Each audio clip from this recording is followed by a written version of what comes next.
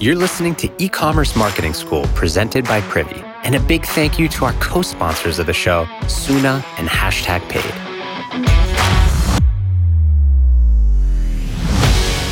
Before we get into today's episode, here's a quick word from the future, which it turns out is right now. Because right now you can get the photos and videos your business needs while sitting on your couch, no matter where you are. You can grow your e-com store with Suna. Suna is the world's first virtual content studio. In 24 hours, you'll have the solution to your e-commerce sales. No expensive photo or video shoot, just you making money with the images people need to inspire them to buy. Get started today at suna.co. Today, I want to hone in on order confirmation emails. I got a good question about this from a listener in the DMs. And I think just at a high level, your order confirmation, at a minimum, think of it as a receipt, right? Like that's the absolute minimum. But there's actually a ton of opportunity for it to be so much more. So let's jump into a couple things that you absolutely want to be sure to include. So first, high level, like your customer expects this, right? So how are you going to know if the order actually went through? I feel this way myself. You get some anxiety, right? So make sure that you're sending this email as soon as the purchase is placed. It's an effective way to just kind of build trust, right? The next thing you want to be sure of is that like people understand how to ask questions. So where do they go if they've got questions about the order? Should they reply? Should they send a text? Should they, go to a certain web page? And please, please, please don't make this email come from an address that says no reply at mybrand.com. The no reply address, that's like the worst. And these emails actually have a 60% open rate. So your customers are going to see the follow-up. So let's look at a couple of things that you got to include. The first is product information, aka what did this person just buy? So details like size, color, quantity, so on. Trade Coffee, I'll use them as an example. They add pictures of the product that you bought. I think it's just a simple way to make sure that it's what the buyer wanted. And it drives that like visual confirmation. Plus, it keeps them excited about what's on the way. Okay, the other thing to include in the product information, right? Think back to like receipt, is what they paid. So show the per item price, tax, delivery fees, any coupon code that was included. That just kind of validates that, the purchase they intended was what they got. All right, number 2 is an order number. This is just the unique identifier. This is going to be important for support. Someone's looking in their Shopify to, answer questions. Maybe they use a different email address. So order number just kind of anchors everything around that identifier. Okay, 3, shipping confirmation. So what shipping method was used? What's the shipping address and the phone number, right? You want to actually include all of that, an estimated shipping date. That's key for the order confirmation.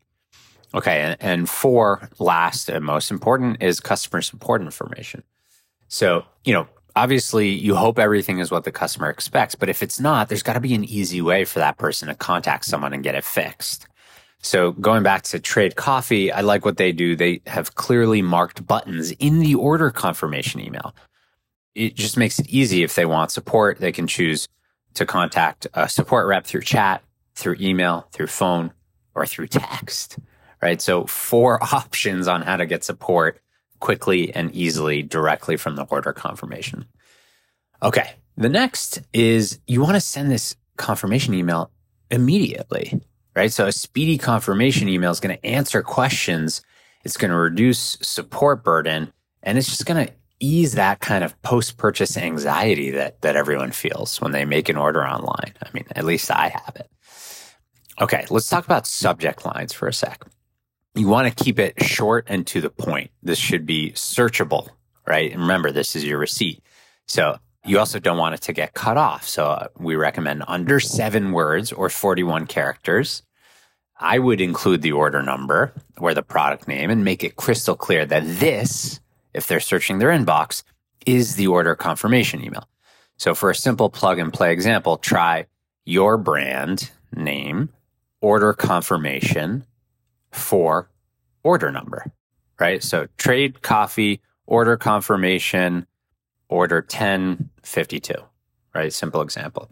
All right. Other tips. You want to keep the branding consistent. So remember, they're buying your brand. So if this is the first communication they're going to get post-purchase, make sure that it just lines up with, the website, the social media, the ad that brought them to the store.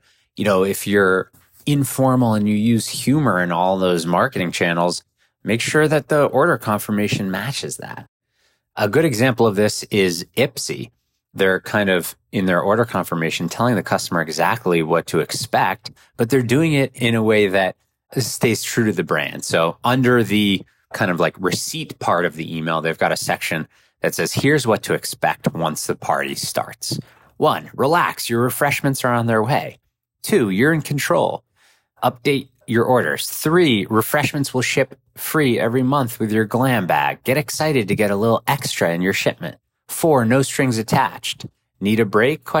You can skip products or cancel anytime. So I like that because even though it's a receipt, even though it's an order confirmation, it can be playful and live up to the brand. Another good one is, let's see, I've got a bunch of examples in front of me. Oh, I like this one from Classic Specs. So they're actually kind of giving product usage tips ahead of time. So at the top, they've got their receipt, the order confirmation stuff. And below, they've got a section that says tips for your home. So 1, try on your frames inside and outside.